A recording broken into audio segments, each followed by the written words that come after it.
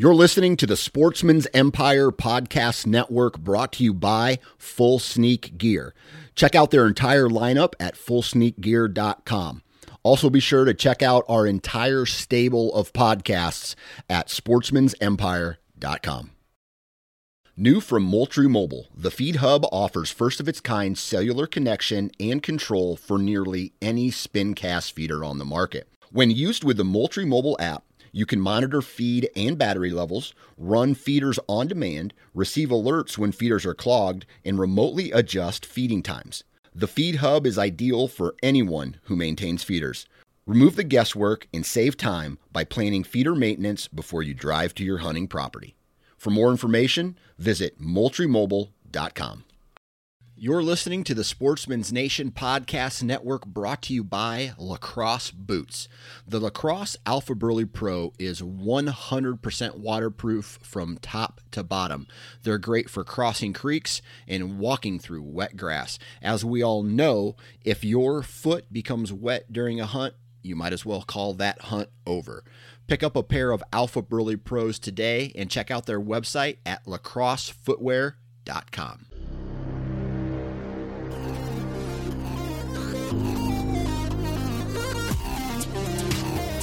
Welcome to the Transition Wild Podcast, the home for those looking for expertise and inspiration on all things Western big game hunting. I'm your host, Adam Parr, and you're listening to episode number 23, where we talk with Lee Harrison from Seek Outside. Hello guys, Adam here with the Transition Wild Podcast, coming at you on the Sportsman's Nation Podcast Network. Thanks again for tuning in. Love you guys and really appreciate the support. Like what you're hearing.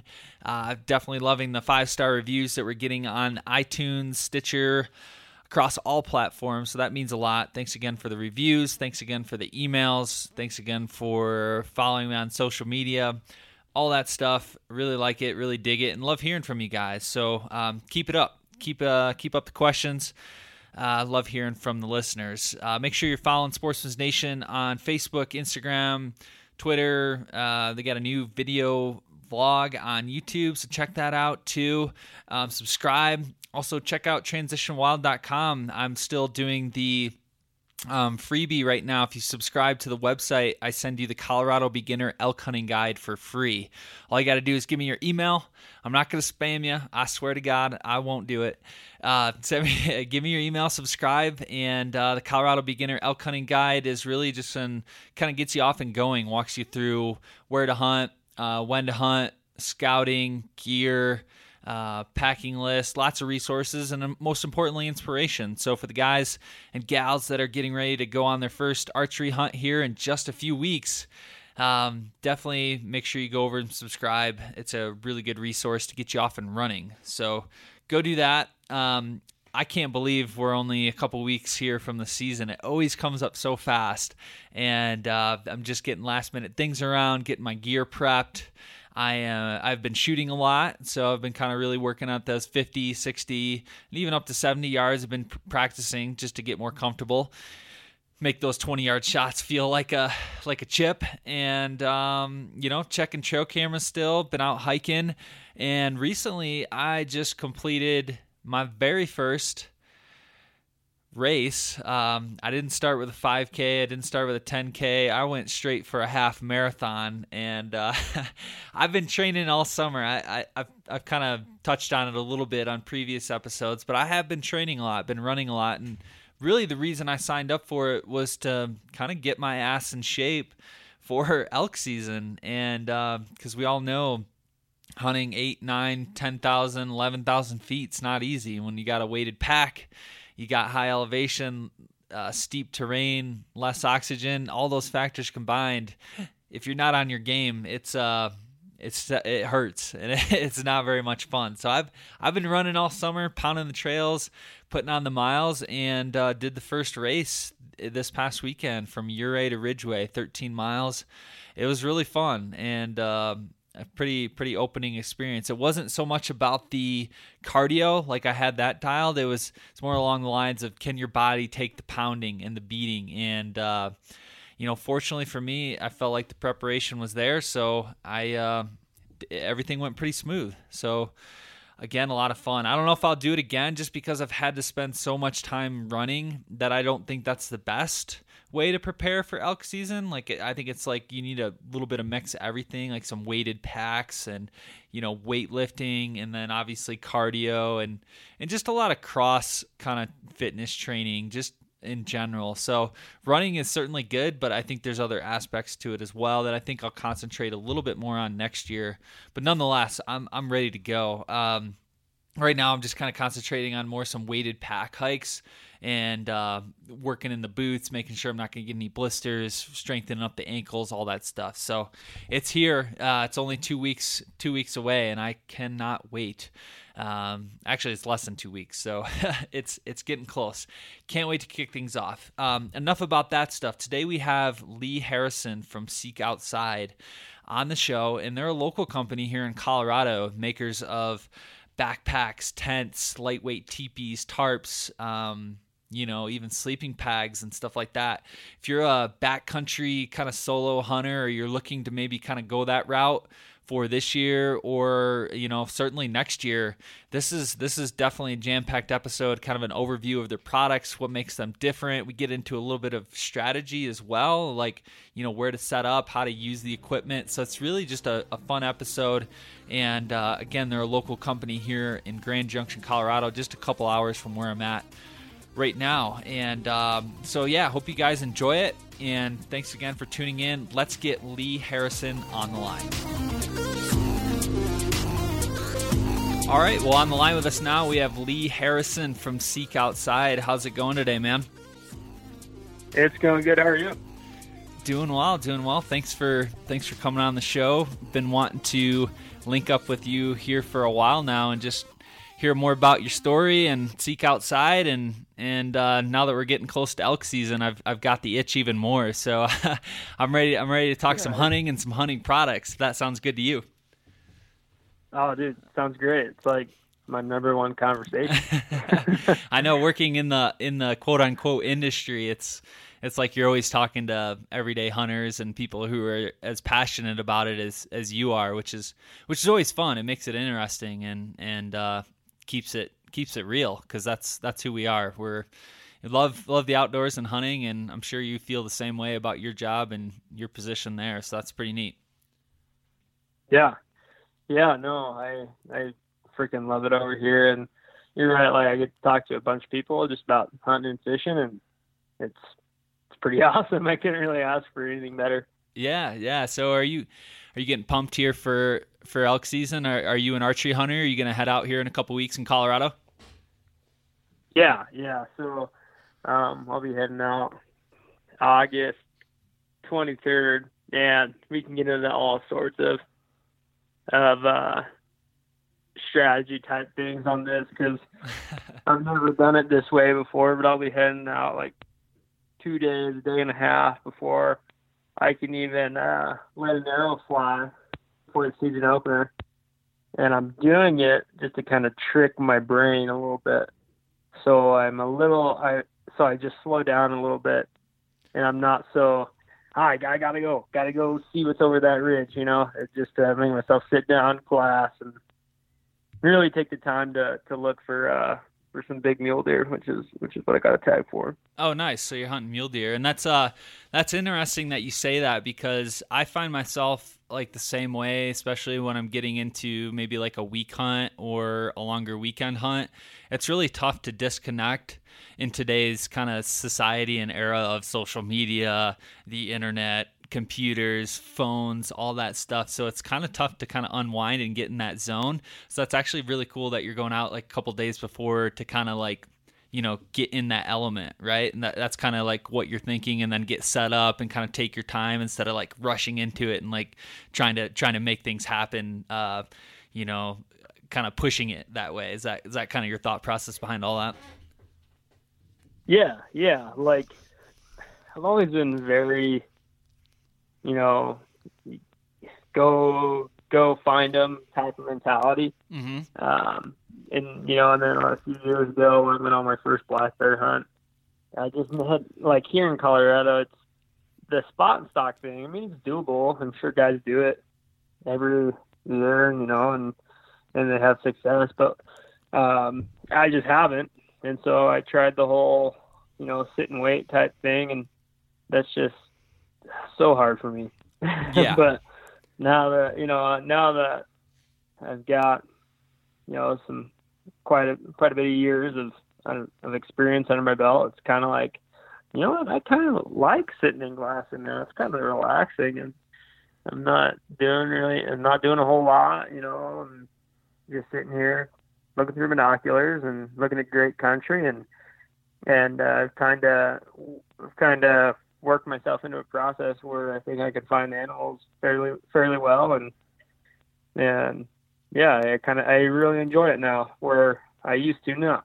Yeah. Well, there's always that thing, and I know it's kind of how I've been, especially the first year or even last year too. I found myself getting into it. It's like I know these certain spots, and it's like I got to hike in there and I got to get there as quick as possible, and I'm just beelining it right towards this spot. And when you step back and you think about that, it's elk or deer or whatever can be anywhere along that path, and there's plenty of other spots between. So I've kind of taken that approach as well, to kind of step back and be like, all right, I need to be in the zone from the start and not just try to beeline it towards a certain area or think you got to rush in there. And, I think it suits you better for sure, and kind of being more aware of your surroundings.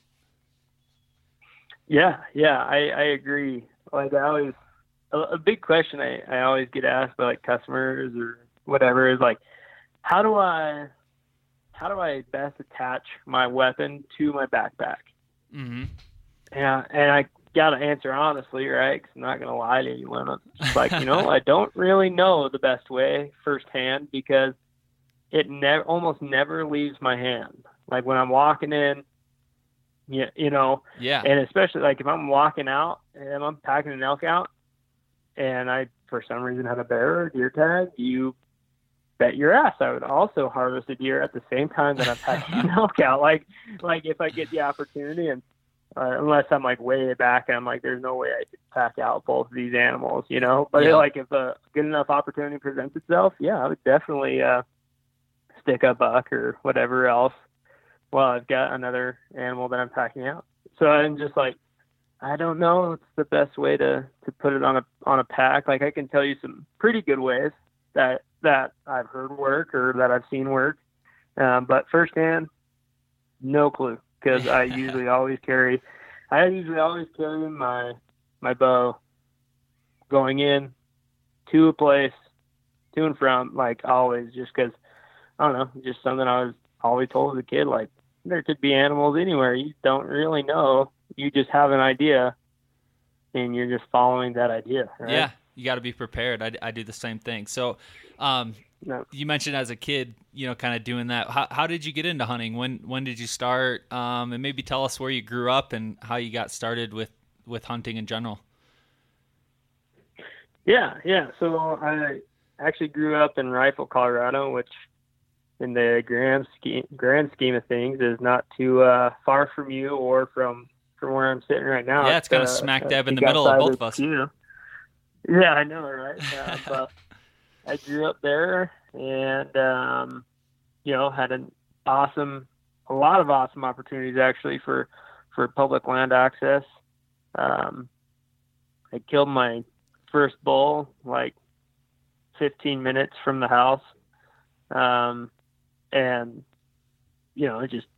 that was like life. It was just like, it was 15 minutes to the nearest, fishing area or the nearest hunting area. Yeah. And the person who got me into all that, of course, I think most people is, whether it be their parents or grandparents, like their dad or their granddad, not saying that women can't do it too, but their stories of, their women teach their sons and daughters how to hunt too. But for me, it was mostly my dad. And yeah, it was really cool to learn from someone who had done it all of his life as well. And he worked in Wyoming there for a while. and even Colorado is kind of like a part-time guide, and was like a ranch hand in Wyoming, and just kind of with this like cowboy hunter trapper lifestyle. And just, I'm blessed that he passed that on to me, because it's a hell of a time.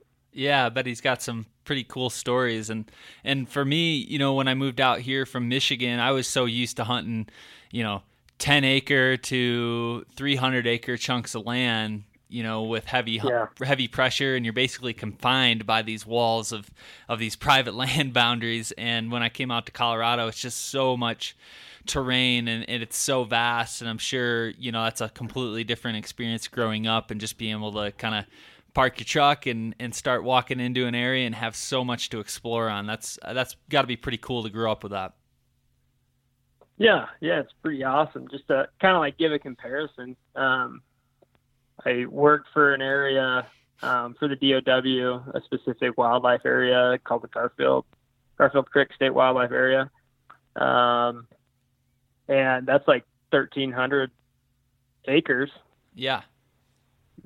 Just the wildlife area, and then some of it backs up to BLM and National Forest, and all of that's public, and all, you know, it's all public access. And so I mean, that just kind of like puts it in perspective. And sometimes I even need to hear that once or twice again, you know, like, you know, it's not always the case with that public access stuff, which is a big deal for me personally, protecting like public access and public land. So yeah, exactly. Yeah, it's so important. And I actually think I saw the owner of your company. I went to a BHA event in Denver, I think this last winter. I didn't meet him, but I recognized him, and he was there at the event. So I know you guys are pretty strong supporters of that, and you know, every sportsman should be, because it's an important topic in the heat of the moment here.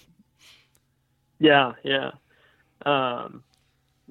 it's a big kind of driver for our company too.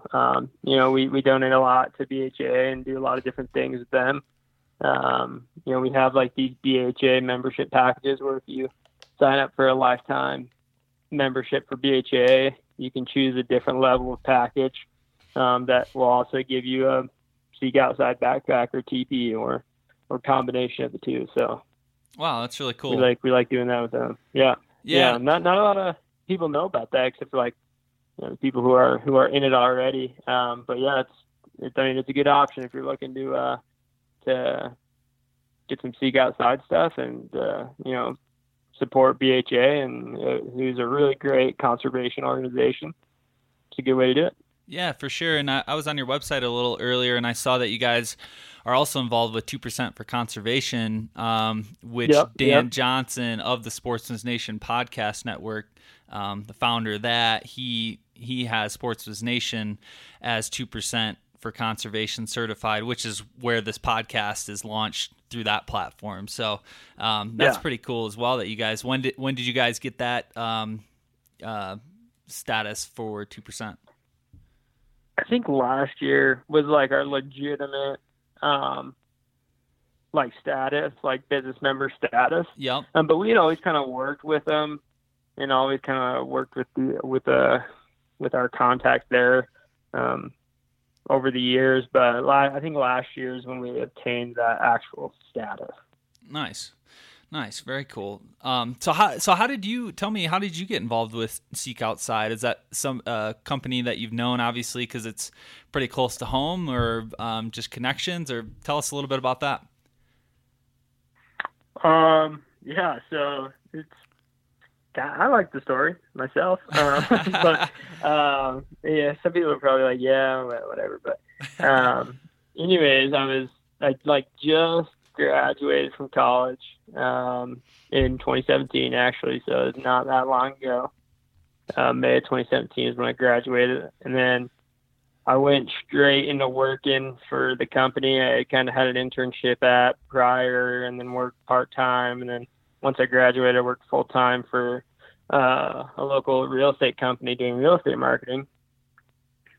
And soon figured out after going full time and doing it for 40 hours a week, figured out that didn't really like doing that, and didn't really like some of the people that I worked with. A lot of great realtors out there, and also there's a few just kind of money hungry ones, and I'm not real into that, you know. Yeah. So, you know, I was like, I gotta get out of here and do something in the outdoor industry, preferably like in the hunting or fishing realm. And I had heard of Sneak Outside before, and you know, looked into their products. But to be honest with you, I did not know until like the July of after I graduated, they were in Grand Junction. I always kind of written it off as like out of state, Montana. Yeah. But then one day they posted something, and I just went to their profile just to kind of look around, and then that's when I noticed that they were in Grand Junction, and I was like, oh crap. And I had to like read it twice. I had to like make sure. Like, what the heck? I didn't even know. So then like I sent them an email, just like some regular old info at Seek Outside, you know, and like, I was like, hey, if you guys are looking for a marketing guy, here's what I can do for you. And here's, you know, kind of some stuff that I've done. Here's where I work now, and let me know. And so he called me in for an interview and went in and had a good chat with Angie and Becca. And then it was kind of like unspoken. Like, they were like, oh, how much do you make? And I told them, and they're like, really? That's it? And they're like, yeah, we could do a little bit better than that. And then they were like, yeah, so we would love for you to start. Just let us know when. And, you know, nothing written, nothing on paper. Super formal. No real like, and this is the way it was kind of described to me by the people who I had looked to for like outside confirmation. you know, you always like ask your friends and family or whatever. Yeah. But they were like, you know, like, oh, well, does it come with benefits? And I was like, well, I don't really know. Or, you know, are you going to get paid a whole lot more? And I was like, you know, I don't really know the exact number. You know, I don't really know. And then, like, I slept on it for a night. And the next day I walked into work and was like, putting in my 2 weeks. And they're like, oh, okay, you know, whatever. But I just knew, like, if I didn't put in my 2 weeks, I didn't like go for it, something would have happened, and I wouldn't have like got my you'd have missed the opportunity. Job, really. Oh yeah, and like it really, you know, if someone last year before I graduate, they're like, Lee, what do you want to do? I would now hand them like a piece of paper with my job description on it. I'm like, that's what I want to do, because yeah, so it really is a dream gig for me, and yeah, Angie and Kevin have been awesome to me and just, you know, welcomed me onto the team. Now it's been almost a year that I've been here. I pretty much started right after I came off the mountain from a Labor Day weekend elk hunt. Yep. Kind of just like rolled in and like freshly showered and off the mountain. I was like, let's go. And that's kind of how it all went down. But yeah, long story, long. That's how I got started with Seek Outside, and yeah, I've loved it every step of the way. Yeah, that's actually really cool, man. How you kind of just reached out and went for it. And honestly, I have a very similar story with working for QuietKat. When I decided that I wanted to move to Colorado, I kind of started looking at different companies, and I was doing the whole interviewing thing. I was flying out from Michigan to Colorado, and I was doing interviews for these kind of like bigger corporations that, you know, like LED lighting companies and solar companies and stuff, kind of the industry that I was previously in, but it wasn't really my passion. Right. And then I started looking at, different outdoor companies, and I was like, man, I've heard of QuietKat and I've seen their ads and stuff, but I didn't know they were in Colorado. So when I found that out, kind of like what you did with Seek Outside, that they were, close to where I wanted to live, I did the same thing. I sent in an email to the generic info with my resume and be like, here's what I have to offer. I'm moving out. I would love to, work with you guys. And, long story short, kind of made it happen. And if I wouldn't have sent the email, just like if you wouldn't have sent the email or kind of reached out on a whim, it would have never happened, right? So you kind of paved your own destiny, and if you go for it and you follow your passion, you never know what's going to come of it. And I think that's really cool because, again, I have a similar story, and that's pretty neat to hear. You went for it and made it happen. Yeah. I feel like a lot of people who work in the rec industry, or the outdoor industry now, kind of have that, have a similar story, because we're all super passionate about what we do and about our hobbies or whatever you want to call it. So I feel like a lot of stories are like that, man. But it's just so cool to hear them every single time they get told. Yeah, well, life is short, and if you can follow your passions and work in an industry you love and do something you love, it's pretty hard to call it work on a day-to-day basis. Oh yeah. So that's pretty fun. Tell us a little bit about Seek Outside. If you can just kind of give myself and the listeners here kind of just a general overview of what Seek Outside is, and maybe what products you make. Just give us the kind of big picture and talk to us about some of the products. Yeah, so we're a family started, owned, operated company, and like I said, Kevin and Angie Tim, they own the company, and they started it basically out of their basement in Ridgeway area. And now we employ 25, 26, 27 some odd people. Wow. And most of them are sewers, and they all work right here in the office that I work in. If I walk out my door, there's the sewing floor, and they're all out there and just hammering out great gear, which is, lightweight TP tents, pyramid hybrids. If you're familiar with the mid, quote unquote, top style of shelter, backpacks, titanium stoves, just tons of lightweight backcountry gear, and I think everyone here, hands down, loves what they do. Oh yeah, again, it come back to the passion thing. Wow, yeah. I didn't realize you guys had that many people working for you, and I believe everything is made right there in Grand Junction. So everything's made in the U.S., correct? Yeah. The stoves are actually cut and bent over in Delta, Colorado, but that's just a hop, skip, and a jump from where we're at here. Yeah.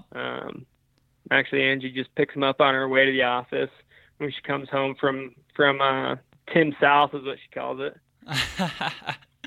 Nice.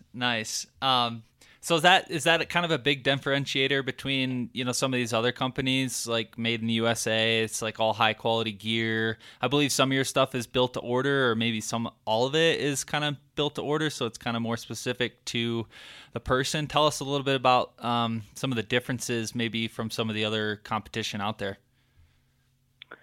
Yeah. So, aside from the Made in USA stuff, that's just, look into a company, see where their stuff is made, and then if you're like, I want to buy American made company, you should really look into Seek Outside. But beyond that, everything's handmade. We've got a couple of big differences in tents than some competitors.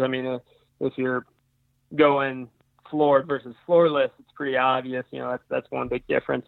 And I think, maybe not everyone will agree with me, but I think that it's a plus over floor, just because you can walk in with your boots on, don't have to worry about getting crap dirty. It's so much easier to clean and maintain, and then it allows you for just this different way of setting up your shelter that allows for more space, standing room, all sorts of stuff. Yeah, it's floorless is, I'll never go back to floor. Just put it that way. We've got some differences in our seam construction that's different from our closest competitors. We got some differences in seam construction, and the way that those seams are pitched and angled help battle wind and buck weather off of them. So, there's some difference there, and just like the nitty gritty engineering stuff. And then we got some price differences. We're priced lower or higher than some others. And then when we move into backpacks, we definitely differentiated ourselves there, just because Kevin Tim and Nathan Coleman, they're kind of like the backpacks is like their brainchild, right? Yeah. I believe they just got together one time on a hunt. Basically had met each other over the internet or something like that. Got together on a hunt and was like, hey, we should make these backpacks that are like this. And they're like, oh shit, yeah, that's a great idea. Let's do it. And so our backpacks are made out of what's called X-Pack. And for those who don't know, X-Pack is a waterproof material, more waterproof than Cordura in that sense. If you're trying to gauge, right? We do have Cordura on our bags in some places, like our Merlin, which is like our day pack, is made out of Cordura.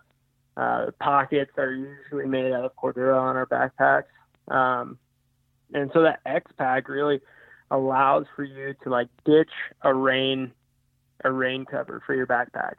I mean, I don't know of a person who is like, I would much rather have my rain cover on right now and have to deal with, taking it on and off to get in and out of your bag,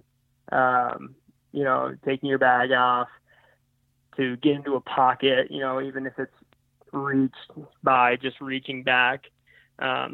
So with that X-Pack, if it starts raining, I mean, maybe take out your rain jacket unless you've already got it on and go. There's no putting on rain covers and taking off rain covers and dealing with that whole mess. So I really enjoy it. It just gives me one of those things where or if it's just like a quick squall and I've got some layers on that allow me to be water resistant, just don't even worry about the rain, man. Just keep doing what you're doing.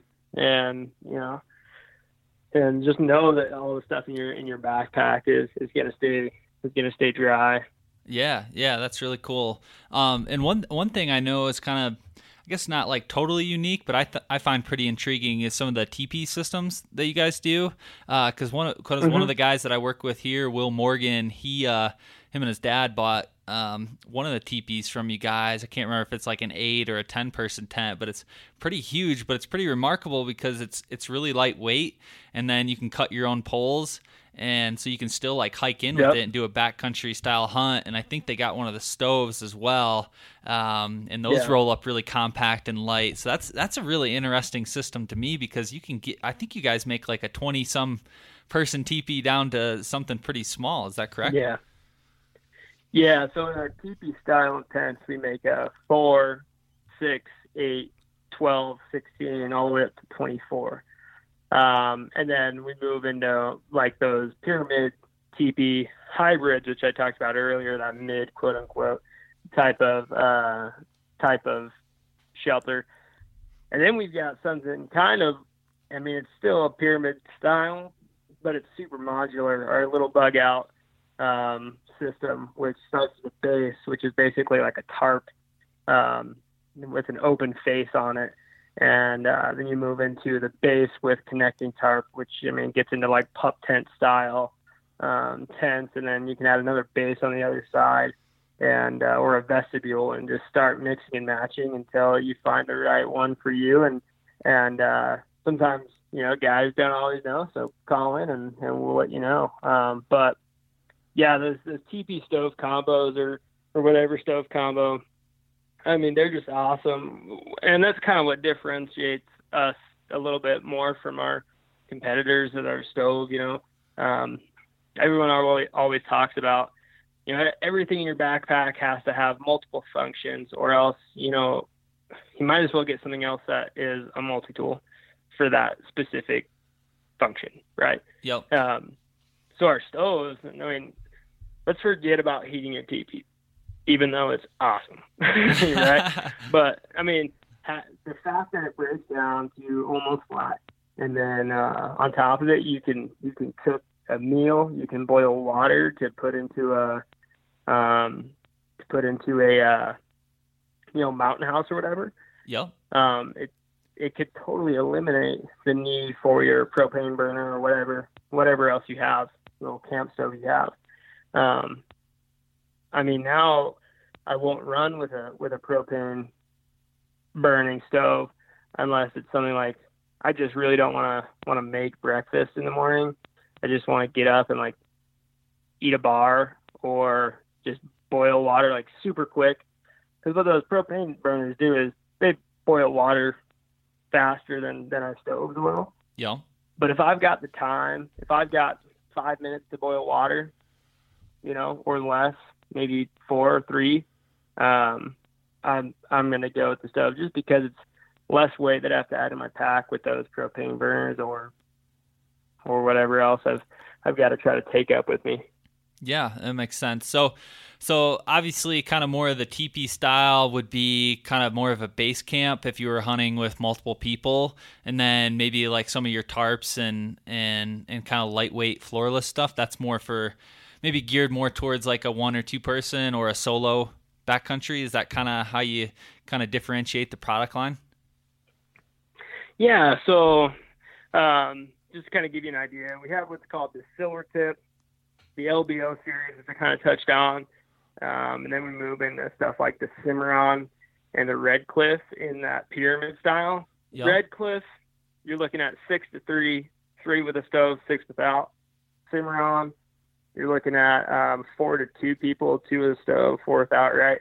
And then if you're looking for like solo, I'd say like you're looking at more like Silvertip, one of the LBO variations, probably like a base and vestibule, or just like a straight up tarp. We sell tarps too, a DST, Colorado, and a Gunnison. Colorado's like our big tarp. Gunnison's like a little smaller, and then our DST is our kind of like do-all tarp.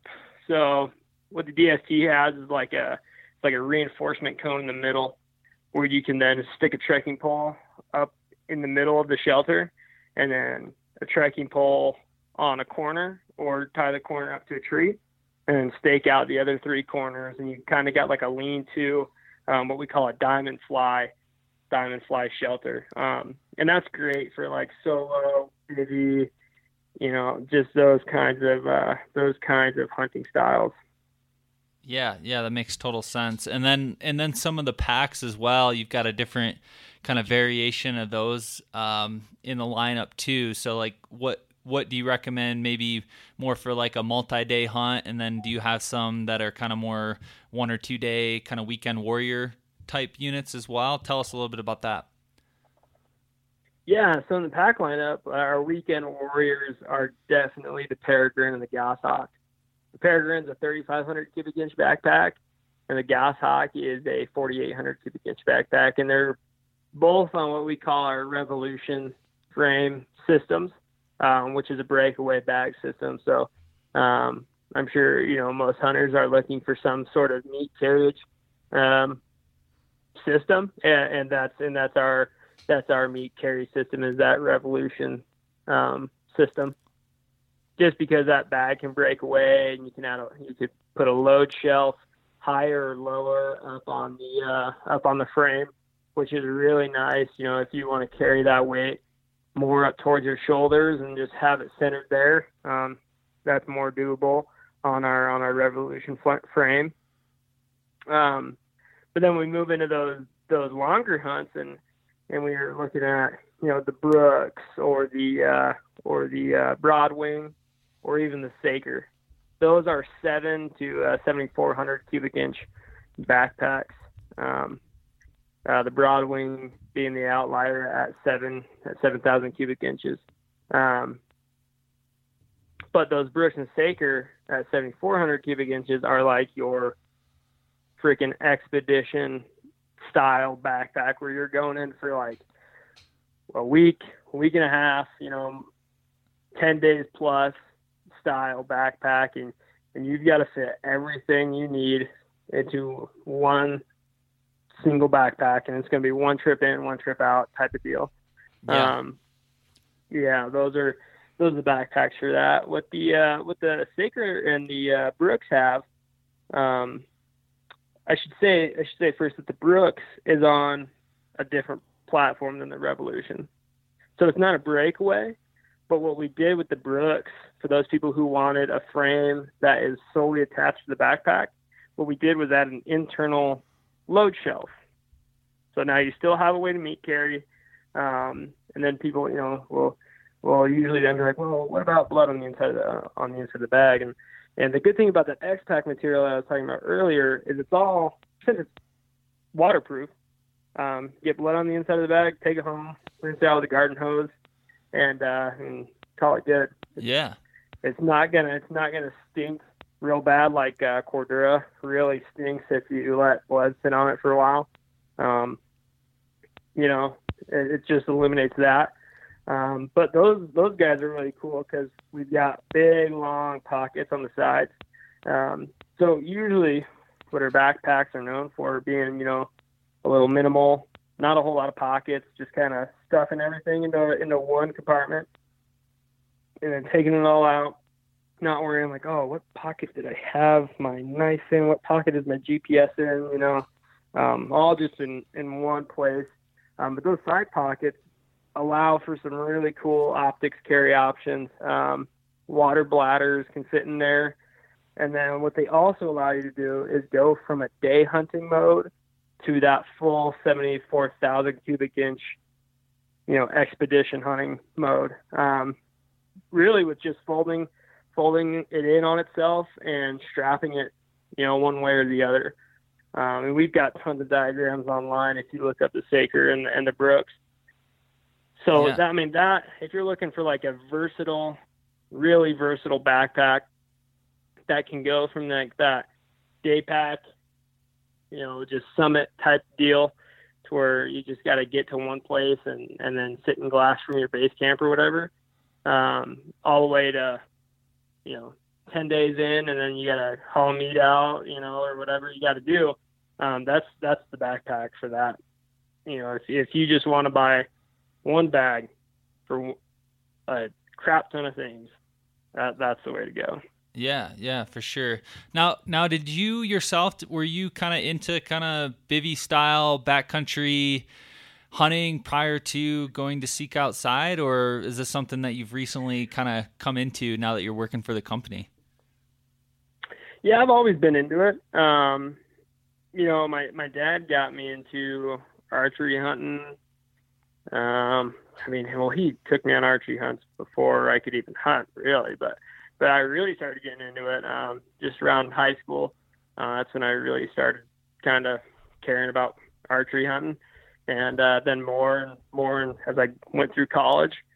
We've always done it kind of backpack style. Not all of it required us to kind of stay the night in different places or even stay the night in the woods at all. Sometimes, like I said, with some of the public land access we had, sometimes it was like go to the mountains early in the morning, walk out like after shooting lights over, and then go home, sleep, and then come back out and do it again. But there was times where we were staying the night on the mountain, and now that's really all I'm into is getting out there, staying out there for as long as I can. Just because success is also increased the longer you stay out there as well. So it just kind of lends itself to that. Yeah, for sure. I've talked about that before on the podcast, where it's like you find yourself 4 or 5 days in, and if you're only on a week hunt, you're coming down to the wire.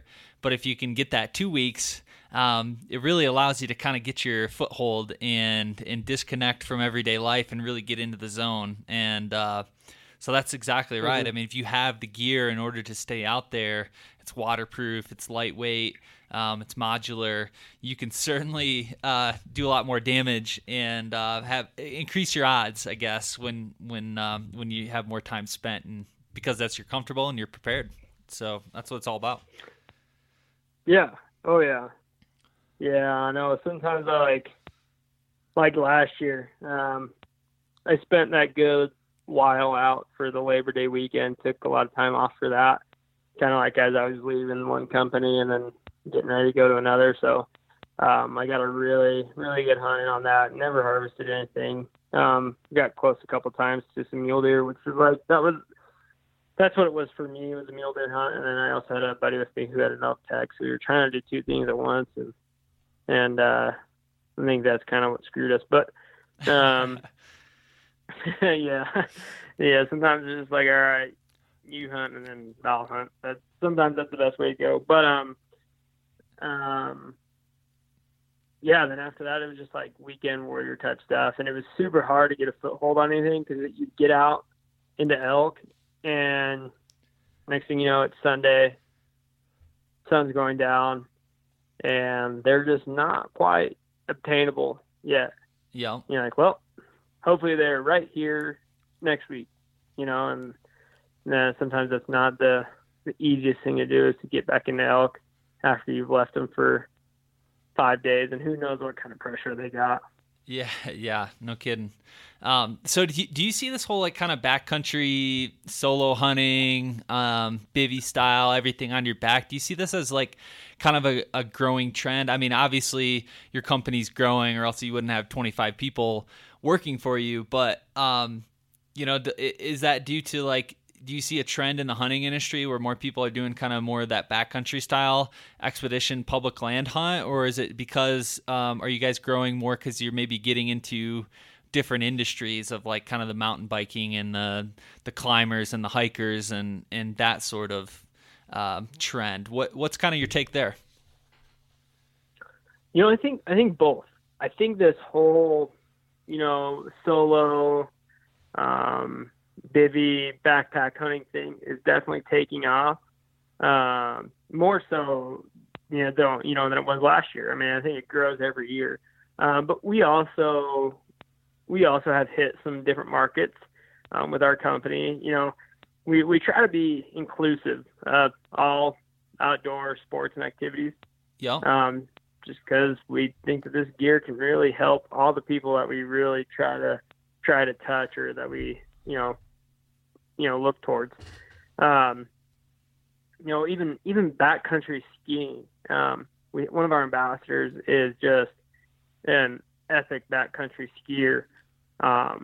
Takes a helicopter in sometimes, or rides a snowmobile in and stays in the old SO teepee with a stove. But yeah, I mean, it works for that, and why not try to make some people's backcountry experiences better with your gear, even though they're in a different industry. I mean, hunting is definitely our biggest industry that we sell to. Backcountry hunters definitely buy our stuff more than the others, but those other companies or those other customers are just as in need of great backcountry gear as everyone else, and we try to be inclusive of everyone when we look at making products. We're like, okay, we know this is good for hunters and everything, but just making sure that it really will be good for these guys over here. Or if we make another product, okay, that'll be good for these guys over here, and kind of just, like I said, be all inclusive kind of deal. Yeah, that makes sense. So transitioning kind of back to maybe a little bit of strategy here. What's kind of your take on if you were to go in and set up if it's you and a buddy or whatever, setting up a base camp, whether it's mule deer or elk? I mean, are there certain scenarios that you're looking for in order to kind of set up camp? Obviously something maybe a little bit flatter, closer to water, close to the animals? Are you on a ridge? Are you down low? You probably get those questions a little bit from some of the customers, but I was just wondering kind of, maybe what's your take on setting up kind of a backcountry camp and kind of what you look for as an ideal location?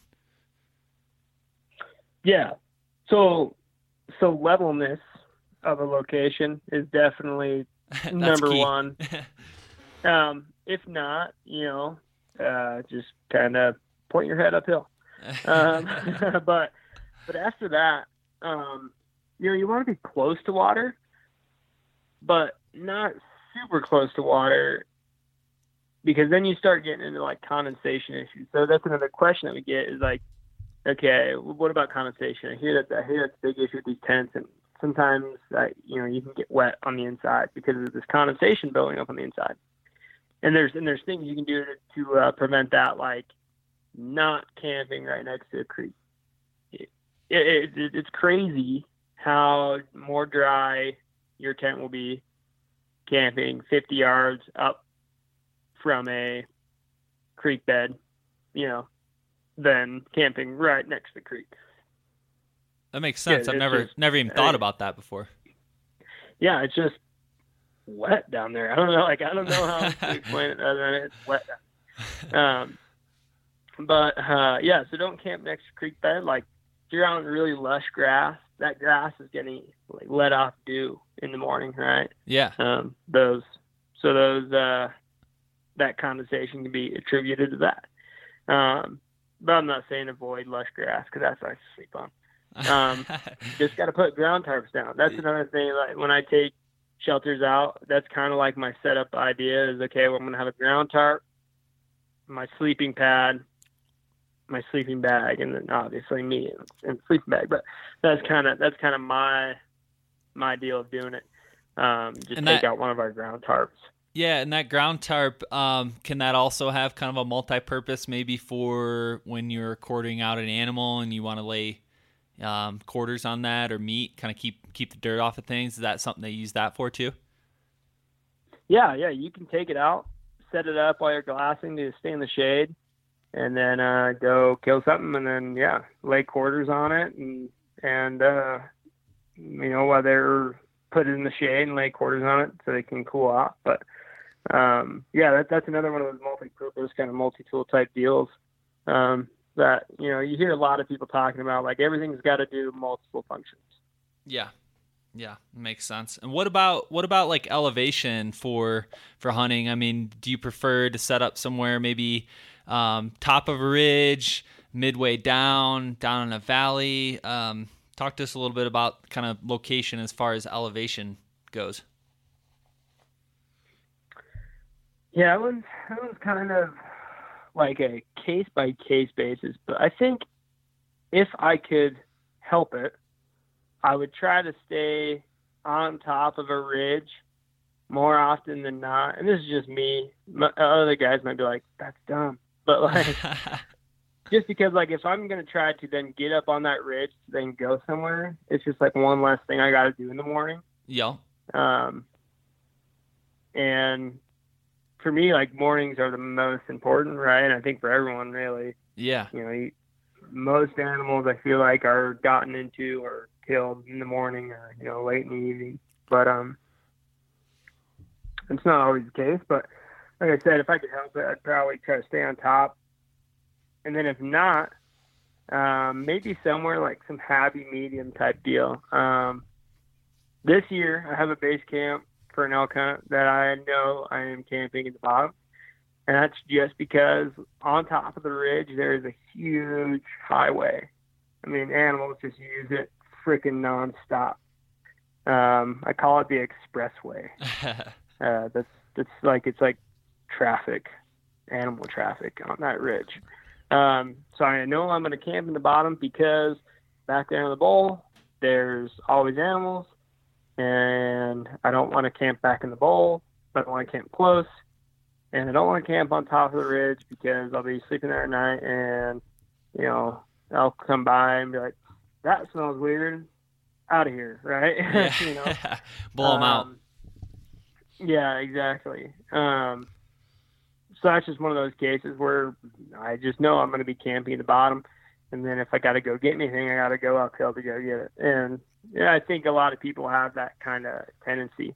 For this mule deer hunt, I will probably be staying not too far from high spots.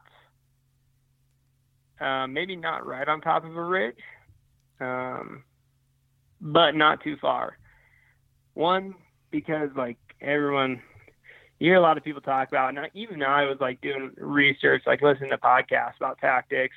Even if you think you know a lot, you don't know enough type of deal, you know. Just got to get out there and do it. Yeah, you just got to keep doing it year after year, listen to people, try it out. Shit, that didn't work for this spot, right? Yeah. Always seems to be the case. It didn't work out for this spot. But yeah, listen to some podcasts and, you know, all those old KG bucks, as I feel like everyone puts it. You know, if you think you're not being watched, you probably are. So I'm going to try to stay in spots where I'm less likely to be seen moving around, getting up in the morning, and then move to a spot stealthily and start to glass in the morning. So I'm not really being watched, right? Yeah. And then move and then go from there. Yeah. And then make game plans based on what I see in the terrain in front of me. Yeah. But that's just kind of like the two differences between where I kind of want to set up or don't want to set up. As far as the shelters go, like setting up in one spot more than another because of a shelter or the type of shelter, you know, I'm not really too picky, because their shelters can handle a lot of wind. You know, if you're staying on a ridge and it's above tree line and you're just getting hammered by wind, probably won't sleep a lot at night, just because like that wind, no matter what you're in, is not very conducive to like sleeping. But I mean, you're gonna have a shelter over top of you, and it's gonna protect you from the gusts and the rain. So I'm not really too concerned about setting up on a shelter standpoint. I just kind of find, like I said, look for flat ground, kind of out of a creek bed. Do I got enough space? Yep. Okay. Do I think this is close enough, but not too far into animals that I'm going to like mess with anything throughout the night? You know, making dinner or whatever. Yeah. Yep. So this is where, you know, I'll put it here. And that's kind of like how I go about it. I feel like a lot of people would agree. Maybe not. Oh yeah. I don't know. Yeah, for sure. Makes total sense. And, you know, for like beginners too, I mean, a lot of this stuff, whether it's, you know, backpacks and these stoves and tents and tarps and all that stuff, it's kind of semi-technical gear, right? Like you kind of got to know what you're doing, and after you kind of do it a little bit, you get the hang of it. But is that something that you kind of tell people too, like, hey, maybe you should do a little weekend overnighter with this stuff before you really get back into a full week of hunting and, you know, kind of stuff's on the line? Is that something you recommend, doing some dry runs, practicing in your yard, that stuff, to kind of get the hang of a system and a setup and how things operate? Yeah. So I would definitely suggest, like for a person who's just starting out, like what should they do to get ready, get their stuff ready, make sure it's everything they want it to be. Like get it in the spring. If you have a spring hunt that you can do that you're not really worried about, you know, like a spring turkey hunt. Yeah. You just want to go out and get practice setting up as quick as you can and kind of seeing how it handles. And oh yeah, you know, if I camp next to a creek, it really is a lot more, there is a lot more condensation than if I don't camp next to a creek type of deal, you know. You know, make sure I'm telling the truth.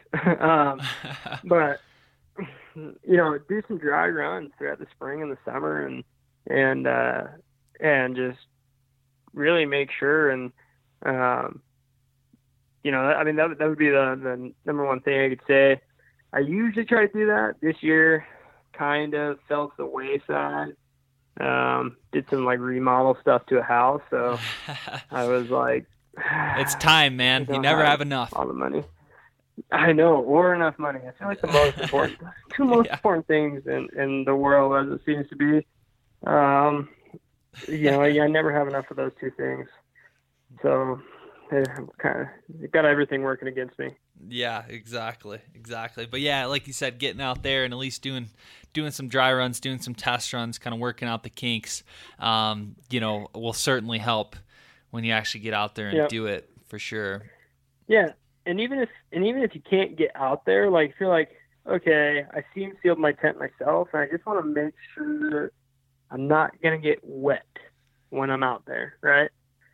Set it up in the yard, and if you have a little one, like just give them the hose with a nozzle on it set to shower, and just be like, go nuts, just spray the tent, and I'm sure they'll have a blast out of it. and you can sit inside and kind of watch and make sure, and if you have any issues, and then you call in and be like, hey, what did I do wrong? We'll just like, oh, make sure you hit this spot, and they're like, oh, forgot. Yeah, go do it, type of deal. So I mean, even setting stuff up in your yard. And like, I know one guy, he called in and was like, yeah, I set it up.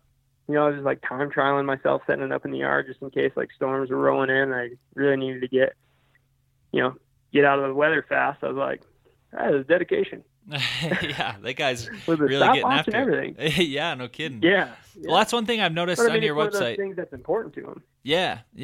Well, that's one thing I noticed on your website too. You guys got a lot of good videos that kind of walk you through the setup and overview of the product and cool stuff like that. So that's something to keep in mind too. I mean, get on there and look at all the different videos and helpful resources, because you guys have a really cool website.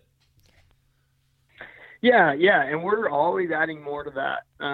Like I've got a list here that we either we want to redo videos because something has changed from 3 years ago, or we just want to make it look better. Just explain something a little bit more, or it just hasn't been done yet. And then one thing we also added, like if you're looking at tents, you're like, man, I just really don't know which size to buy. We added a VR look around module on our website, so you can get on there, kind of use your mouse and scroll around, look around inside the tent, and we've got some call outs there telling you what things are and everything, and see a product that's in there, and like, oh, the stove, I don't know what kind of stove that is. You can click on it and it'll take you to the stove and tell you what it is. Then you can get on your mobile device, and most likely a phone, and go to that same page, and then you're able to put it into like VR headsets. Wow. So, if you want to have some fun, like I said, with the kids, and they got a VR headset, you go on your phone, plug in a SO tent into a pair of VR goggles with your phone, and it's like you're camping right there in your living room. And then, but it's really to get a sense of size and some of the features that are included in the tents, and what all that and how all that goes really. So that's always an option if you're having a hard time like figuring out what you really want. Yeah, that's really cool. So where can we find you? Tell us the website, social media, and then maybe your showroom a little bit too, maybe some of the hours of that where people can go if they're in Colorado. Yeah, so you can find us at www.seekoutside.com, and on Instagram it's just Seek Outside. Same thing with Facebook, and then on YouTube, where a lot of those how-to videos live as well, is Seek Outside Gear. And then our showroom, Monday through Friday from 8 to noon, I think, 8 to 5 for the rest of the week. And then if it's like a really, really important thing, like if you're going to come out here from Maine and you're like, man, I'm only going to be here Saturday and Sunday, let us know, because we might be able to work something out, This year we're trying to go to some more shows as well. We don't really know what that list is. But if you guys follow us, we'll put out a show list on social media and on our website, and just kind of tell everyone, where we're going to be at, where they can demo tents, if the space will allow for a tent demo. Same with backpacks. Yeah, that's really cool. And are you guys direct to consumer, or do you sell through retailers?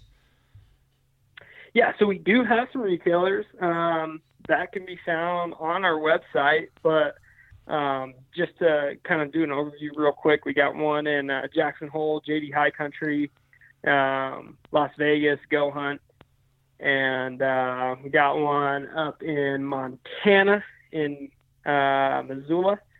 And for the life of me, I can't remember what it is, but yeah, that whole list is on the website under. I think it's all the way at the bottom, and it's just a page called Retailers. Nice, very cool. Well, good stuff, Lee. And before we drop off here, I know you said you've got a mule deer hunt coming up here for archery season, but any plans after that? Any late season rifle? Any out of state hunting? What's on tap for this fall?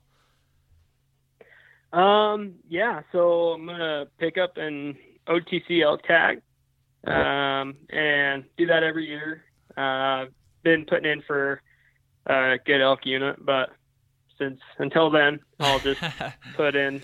Go battle it out with the. And, yeah, I'll do that the public land shuffle with everyone else, which I don't mind doing. I think it adds a level of differentiality to everything. I mean, one year there's people in your unit, the next year there's not, and then you got to go, do something else or whatever. But then maybe a rifle, an over-the-counter cow tag, just to fill the freezer. Mm-hmm. Sick and tired of buying packaged store-bought meat. Yeah, man. I'm trying to do the whole switch. I've started a garden, got a vineyard. Nice. Try to make my own booze. I'm coming over for some. I'm coming over for some drinking after you get that done. Yeah, heck yeah, dude. Come on down. But I'm trying to do the whole do-it-yourself deal. But then as far as out of state, man, I don't think so. I think next year we're gonna try to go up to British Columbia. We were gonna try to do Alaska, but just don't think it's gonna work out with the price tag. But looks like British Columbia might be a doable thing. Nice. Mm-hmm. Very cool, man. Well, yeah, definitely good luck to you this fall and all that stuff. And at some point here soon, I will stop in and I'll let you know when that'll be. But I would love to meet you, see what's going on, find out some additional information. But yeah, until then, I really appreciate you coming on the show, Lee, and we'll definitely have to have you back on it at some point. Maybe some new gear for next year or some strategy or whatever. So if you're open to that, love to have you back on. Yeah, I'd love to come back on and let you guys know about new products. We're always trying to create new products, so I'll let you know, keep you in the loop. But if I learn of any new juicy tidbits on strategy, I'll make sure to hit you up and tell you all I've learned. Share all your secrets. Exactly. Yeah, exactly. Maybe not all of them. Not all. Yeah, you got to keep a few close quarters. Can't let them all out of the bag. Yeah. No, I'm pretty open, man. Well, cool. Well, I really appreciate it, Lee. You have a great evening, and we'll talk to you soon. All right. Yeah, you too, Adam. Talk to you later. All right, and there it is, another episode in the books. Thanks again to Lee for coming on the show. Make sure to check out Seek Outside. Lots of cool products, lots of good backcountry style hunting equipment from packs, tents, stoves, all that good stuff. So make sure you check them out. Follow them on Instagram, Facebook, and look them up, seekoutside.com. Thanks again for tuning in. If you like what you're hearing, definitely that 5-star review. Much appreciated. Subscribe. You can go to sportsmansnation.com, subscribe that way. For the guys and gals that are heading out in a couple weeks to Colorado and wherever you're at in the country, good luck to you guys. I know Utah's kicking off here this coming weekend, and all the other states are following close behind. So good luck to everybody. This podcast brought to you by one of our sponsors, Heads Up Decoy. Great lightweight packable decoys. I'll have the cow elk decoy with me, especially for opening weekend, and as well as through the rut. You know, it's definitely an advantage. Have something packable and give you that little edge for calling in those public land bulls. Check them out, headsupdecoy.com. Yeah, that is it. I won't bore you anymore, and you guys are awesome. Love you. Thanks again for tuning in, and we'll talk to you soon.